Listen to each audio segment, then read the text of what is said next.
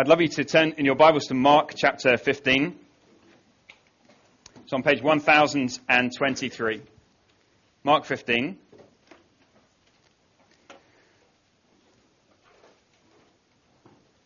And this is it. This is what Mark has been building to. This is the moment. This is the moment in Mark's gospel. If you are here today and you're not usually here, you have come on the right Sunday. This is the best Sunday you could have chosen to come, because this is the moment when actually we see what Mark has been, the whole of the Gospel of Mark has been building up to. So we're going to read from verse 33 of Mark chapter 15. And we're going to look in detail at this moment when Jesus died, when his life was, when he breathed his last. Let's read from verse 33.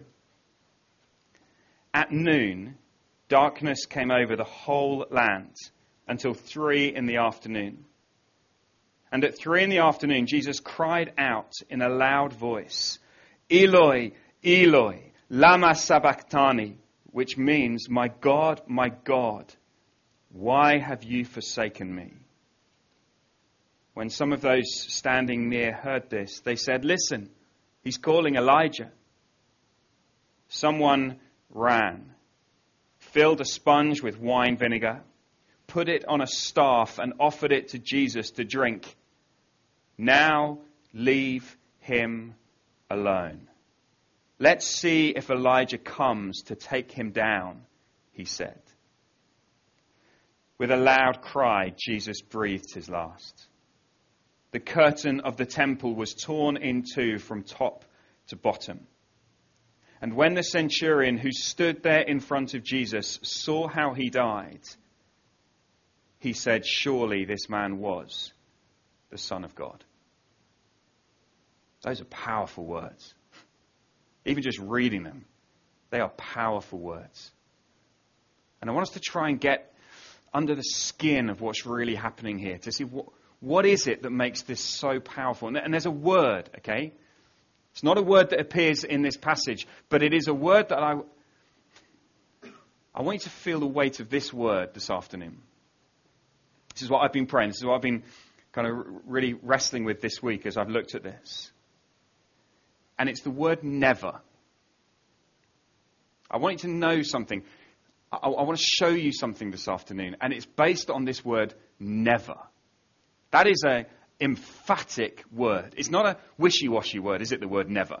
It doesn't leave room for kind of wiggle. It doesn't leave room for doubt. The word never means never. It's a black and white word. It's a word that is not misunderstood. And I want you to listen to these words that God says in Hebrews. He says this to you. Listen to this. God says, never will I leave you. Never will I forsake you. I want you to feel this afternoon the weight of that word, never. When God says he will never forsake you, I want you to understand why God says that. How is it that God is able to say, never will I leave you? Never will I forsake you. How is it that God can say that? Is that just a nice thing? Is that just a nice phrase that we go, oh, that's nice. It makes me feel nice. No, there's so much more to it. I want to show you this afternoon how much it cost God to say, never will I leave you to you. I want you to leave this afternoon knowing that God will never forsake you. That would be a pretty good use of the next half an hour, don't you think? Imagine someone, let's call her Katie. Katie's come to church and she feels really pretty disturbed. She's a Christian. She's been a Christian for a long time, but she's just struggling. And particularly by the events that have happened in London in the past week, she just feels rocked by it. She feels rocked by the suffering that she sees around her. And added to that, Katie has also experienced real pain in her life, real darkness, deeply painful things in her past, things that have been done to her that make her feel deeply distressed sometimes. And sometimes even to the point where she begins to think, I wonder if God is even there. I wonder if God even cares. Does God even know? I feel like I've been abandoned by God. This is crucial for Katie. Or what about Bill? Bill has come to church. His problem is slightly different. His struggle is not so much with the circumstances and the things around her. Bill actually looks within his own heart and he sees the mess inside him. He's had a rotten week. He feels utterly worthless. He feels like a complete failure as he comes to church. He feels like a fraud. He feels like he shouldn't be here. He looks at everybody else and thinks, well, all these other people are so good. I feel so dirty. He feels like he has no right to lift his eyes to God. He feels like he has no right to sing. Katie is struggling with the brokenness she sees in the world. Bill is struggling with the brokenness he sees inside himself. And I want to say, Katie, if you're here this afternoon, this is good news. Bill, if you're here this afternoon, this is good news. This is how you can know in a broken world full of broken people that God will not forsake you. Because of what happened in these 3 hours that we just read about in Mark 15. And therefore, I am going to push us a bit this afternoon. Because it really matters. There's so much resting on this. I'm going to push us to really think about what's happening in these 3 hours. That moment when the sky went dark, when Jesus cried out, when the curtain was torn, and when the centurion said, surely this man is the Son of God. What was going on then? Because if we can understand that, that's the key to being able to say, understand that God will never leave you and never forsake you. And in particular, we need to get to know the character of God. You know, on Tuesday this week, I was involved in a debate at King's College. A couple of you were there. And it was a debate with 6 other faith societies from King's College. And the question was, do all religions lead to God? And the debate was going on. The thing that struck me, and a lot of things struck me actually, it was a very interesting thing. The thing that really struck me was that all the conversation was about humanity. It was all about us. Well, we just need to be compassionate. We need to be sincere. You follow whatever you believe. You decide. You choose whatever you want. You go whatever way you want. You do whatever you want. And it's all about humanity. And I'm sitting there going, but what about God? What about the God who made us? What about the God in whose image we bear? What about the God who loves us? Does he not even get a say? No, I decide. And so this afternoon, we need to get our eyes on God. And there's so much nonsense and pants rubbish spoken about God. There's so much that's just empty, shallow nothingness. So let's have a look. And we're going to tackle it from one verse. And it's a slightly random left field verse from the Old Testament. But I think you'll see why just this one verse helps us to then unpack what's happening in Mark 15. At least that's what I hope will help us this afternoon. So let me put some words. These are some words from Deuteronomy 31, and I've been reflecting on these words this week in the light of Mark 15, and trying to think, what does it show us about the character of God? So we're going to do a bit of work on who God is and his character before we then come to apply it to Mark 15 and see then how it shows us that God will never forsake us. So here are the words. Sorry if they're a bit small. God says this. He's talking to his people, and he says, when my people turn away from me, when people are wicked, when they pursue other gods instead of me, he says, and in that day I will become angry with them and forsake them. I will hide my face from them, and they will be destroyed. Okay, that's from the Word of God. That is God's voice. That is what God says about himself. We're not in a position to say, oh, I don't really like that. The guy who was on this debate, who was from the Jewish society, the first thing he told me was, oh, I'm an atheist. I don't even believe in God. And I find myself thinking, really? And he says, yeah, in the Old Testament, it was okay for them, but it's all changed. And I'm saying, I'm more Jewish than you are. I believe in the Old Testament more than you do. And we do. So let's look at what God says about himself. There's 4 things here. Let me just put them up. It's not difficult. It's just reading the verse. It says, God becomes angry, they are forsaken, God's hid his face, and they are destroyed. That's what God says about himself. God becomes angry. I wonder how you feel about that. God says, I will become angry. For many people, the idea of God being angry is a bit uncomfortable. In fact, the idea of God being angry is something we want to airbrush out. Don't ask me why, but I was reading an article this week on the BBC website about Meghan Markle. And so this is a completely irrelevant illustration. Doesn't really help anything other than the fact that I'm dropping in a name who's modern and culturally relevant. So, I can't even remember her name. Meghan Markle. She said she gets really annoyed. Wait for this is deep. She gets really annoyed when people airbrush out her freckles. It's deep. And I read that and I thought it's interesting. I've lost it now. I thought it's interesting because actually that's what we do with God. We airbrush out the freckles, the blemishes, the things that we don't think are very suitable.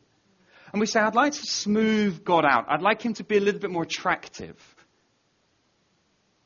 And we're in danger of doing that. And we think that being angry, the idea of God being angry, is unworthy for God.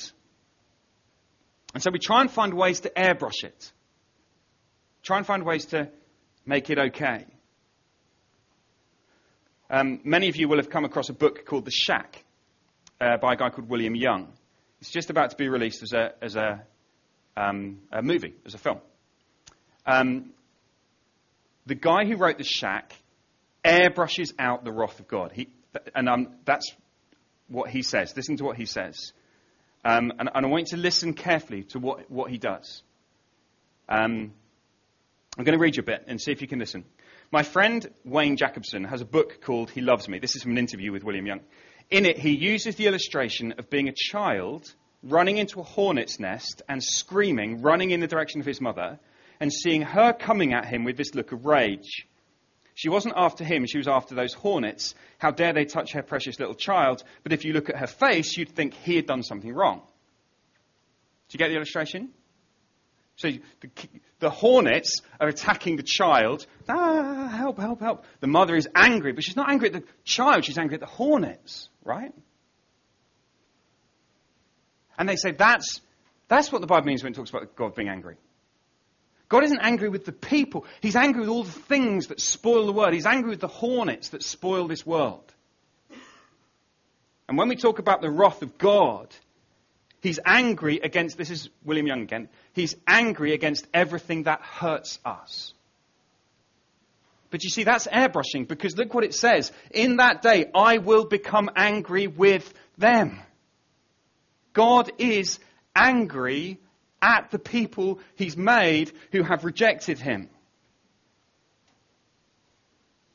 And I want to say to us, if we're going to understand Mark 15, we cannot airbrush out the fact that God becomes angry. Now let's push this a little bit more. We often talk about God being a judge. And he is. He's the judge. That's what the Bible says. God is the judge. But it struck me this week that judges don't normally get angry. You think about a human judge in a court. They're fairly impassive. In fact, if they're engaged kind of emotionally in something, then they have to declare an interest. They can't pass judgment. And so our picture of judges tends to be that they're cold and uninvolved and detached and passing judgments. But according to the Bible, no, God is angry. In fact, the word is literally, he burns with anger. Now, why? Why does God have this powerful reaction to human sin? Why does God have this reaction? So much so that the Bible can say his heart is filled with pain. Why is God angry? It's because all sin is against God. God is not simply angry against the things that hurt us. Oh, you poor, poor little people. Look at all these nasty things hurting you. He's angry at us because we've offended him. We've rebelled against him. Every time I sin, every time I choose to worship something other than him, I'm personally offending him. And so he is angry. He does not sit in heaven unmoved and go, do I look bothered? Am I bothered? I'm not bothered by human sin. And Katie needs to know that there's a God who gets angry with sin. Katie needs to know that. God is not unmoved by what's happened in London. He is angry at those who would seek to kill others. He's angry. He's the judge. His heart is filled with pain. He is the one who will rightly punish evil. Aren't you pleased about that? Don't you want a God who judges? He doesn't sit there going, oh, who cares? And I think we occasionally feel it. Occasionally we have a righteous sense of occasion, not very often. Occasionally we're rightly angry about something. That is what God feels towards human sin. Bill needs to know it too. And if Bill is here today, if you identify with Bill and you feel kind of like, oh, I feel really dirty, I feel really guilty, I want you to know something. Your sin really is that serious. It really does offend God. He really is rightly angry. So that's the first thing. Second thing is, God becomes angry. Now, if by this point you're thinking, man, this is really, really heavy. This is all part of how we understand why God will never forsake us, right? This is some really good news. God becomes angry. The second thing is that they are then forsaken. That is his response. I will become angry with them and forsake them. I will leave them on their own. They will become alone. That's interesting because when God made human beings, he said it's not good for man to be alone. To be alone is to be under God's punishment. To be alone, to be away from God, to be forsaken, to have no one to call on, no one to save you. That is God's punishment on sin. That's why solitary confinement is such a horrific punishment for someone.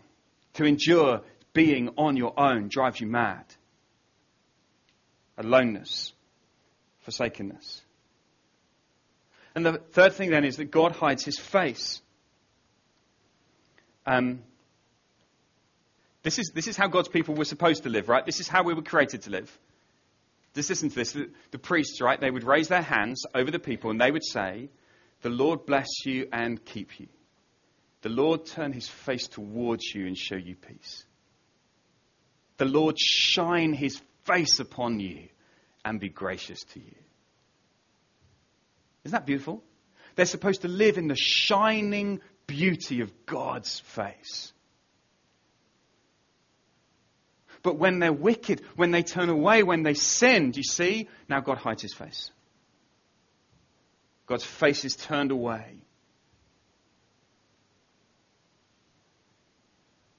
And then finally they're destroyed. And for God's people, what that would mean when this happens later on in the Bible is that they are handed over to enemies who destroy them. Now, it's pretty big stuff, right? And I want to show you what God is truly like. Please, at this point, if you're beginning to think, well, this sounds nasty, if God sounds a bit mean and nasty, please don't stop there. This is not mean and nasty. This is righteous and holy and good. And I'm going to show you why. Right, now we're getting to Mark 15, okay? Come to Mark 15. With all of that in mind,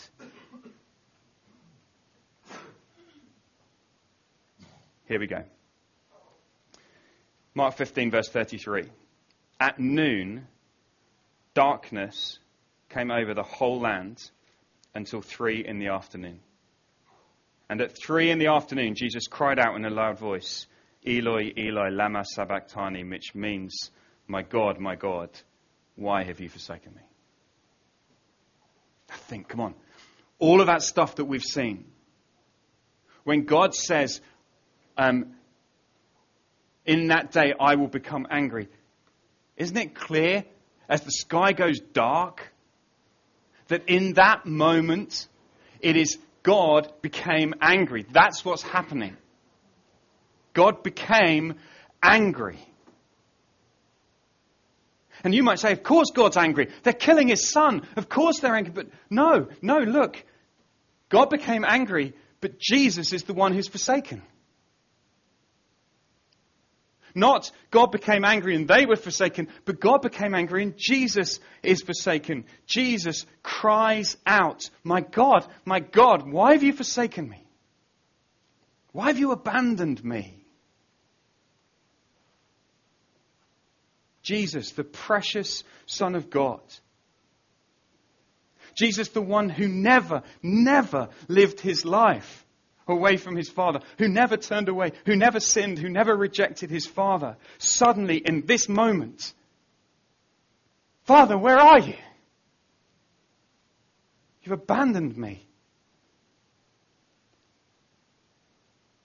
It's been interesting to watch through Mark's Gospel how bit by bit Jesus has become increasingly alone as his friends fall away, as one of his closest friends betray him, as his closest disciple disowns him, and now at the cross, even abandoned by his Father. Alone.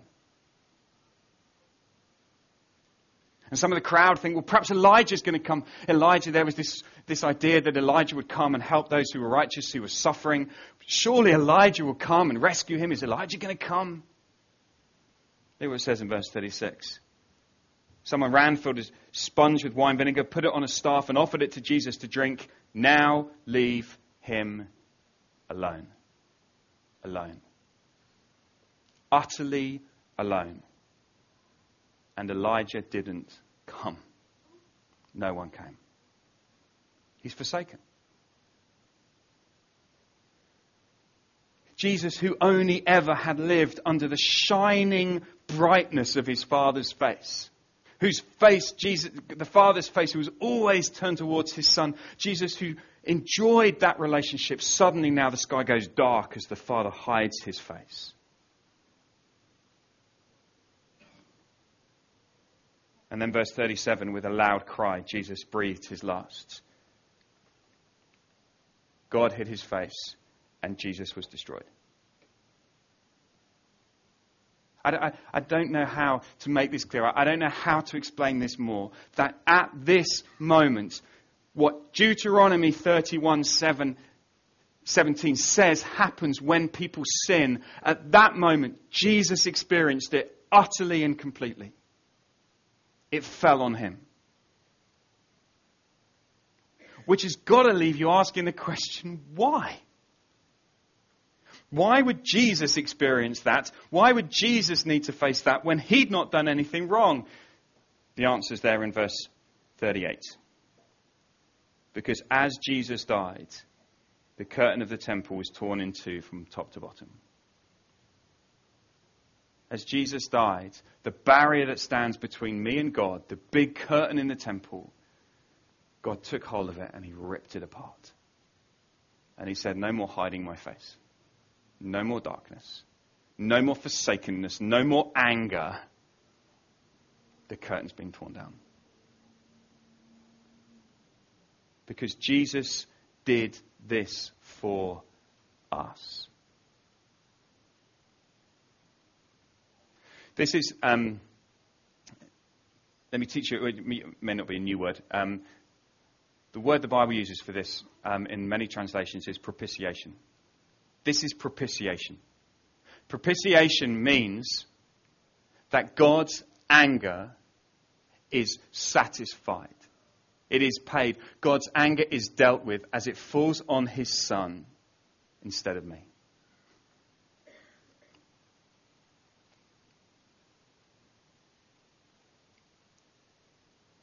So here it is. Jesus, the precious Son of God, died to save us. Now, please don't get this wrong. I'm so nervous teaching this stuff because this is the heart of what we believe. This is so important. Please don't get this wrong. Please don't go away thinking, oh, there's this angry Father in heaven, nasty. Okay, here comes Jesus to save the day. Jesus, he's our hero. Jesus will be kind of satisfy the mean, nasty God in heaven. No, rubbish. Who sent Jesus? Who in his love sent Jesus? It was the Father, God, the Trinity, Father, Son, and Holy Spirit. It is God who is rightly angry, Father, Son, and Holy Spirit with sin. And they say, what are we going to do? We're going to send Jesus. Jesus, you go and die and be the Savior of the world. It's because the Father loves you. It's because the Father wants to save you. It's because the Father does not want to hide his face from you. It's because the Father does not want to forsake you that he sent his Son. That's how much he loves you. Don't you ever think that God is some mean, nasty, cruel, vindictive God sitting in heaven. He's the God of love, such passionate love that he would send a son to die. And all this nonsense rubbish that we hear about a God of, oh, he's nasty and mean. No, he's so full of love and so full of justice and right anger that they meet at the cross. And there you see it.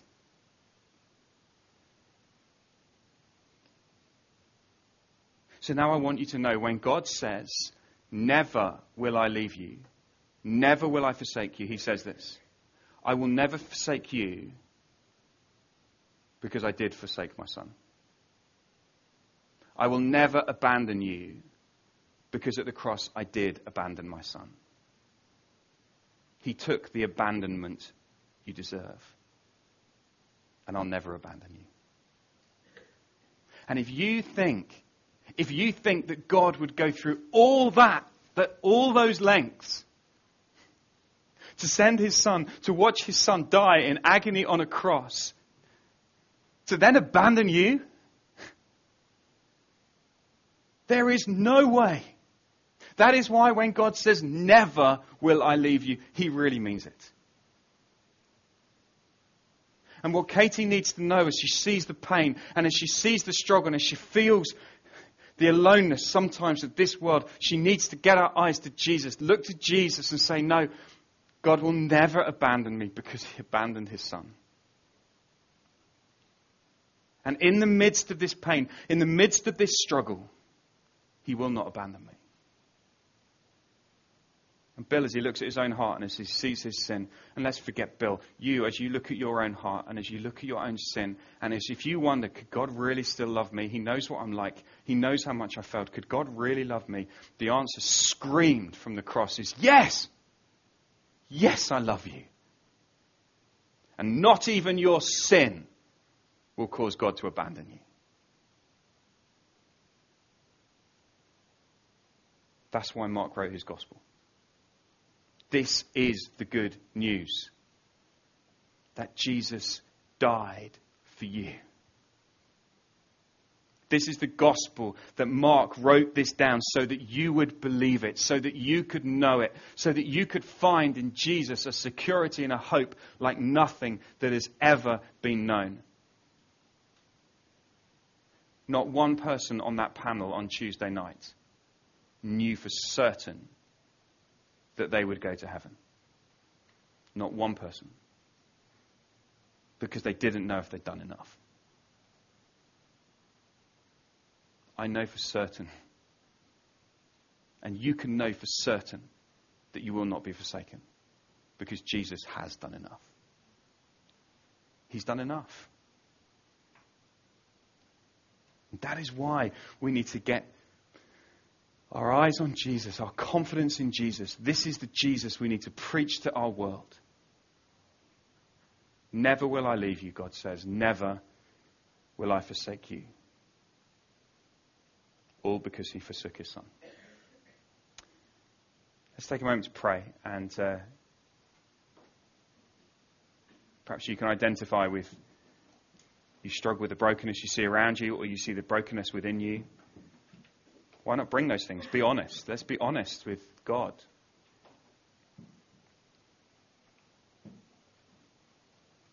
And I wonder, as the curtain is torn in two, whether you can see Jesus did that for you so that you could know God. And perhaps even with the centurion in verse 39, you want to stand before Jesus today and say, Jesus, surely you are the Son of God. Yes, you are. And I trust you. Let's pray together. Father, these words are staggering. That at that moment, in that moment at the cross, you abandoned your Son. You forsook your Son. You hid your face from your Son. The very wrath of God, the anger that we deserve, was placed on Jesus. He experienced and suffered that for us. Father, thank you that as he suffered and died, he did it for us. So that now, as we trust him, there's no anger. Father, please help us to know this and to live this. In Jesus' name, amen. We're going to sing together, and then we're going to eat bread and drink wine together and just remember what Jesus has done. If this is true, and it is, this means that God is not angry with you. If you're trusting him, if you're a Christian here this afternoon, God is not angry with you. I think sometimes we feel like God is angry. I feel like God must be he's not angry. That's why Jesus came. You're his precious child. He may well discipline you, but not anger. Not like this. He doesn't do that because Jesus stood in our place. And we're going to sing and enjoy that together this afternoon. So why don't we stand together and let's respond by singing,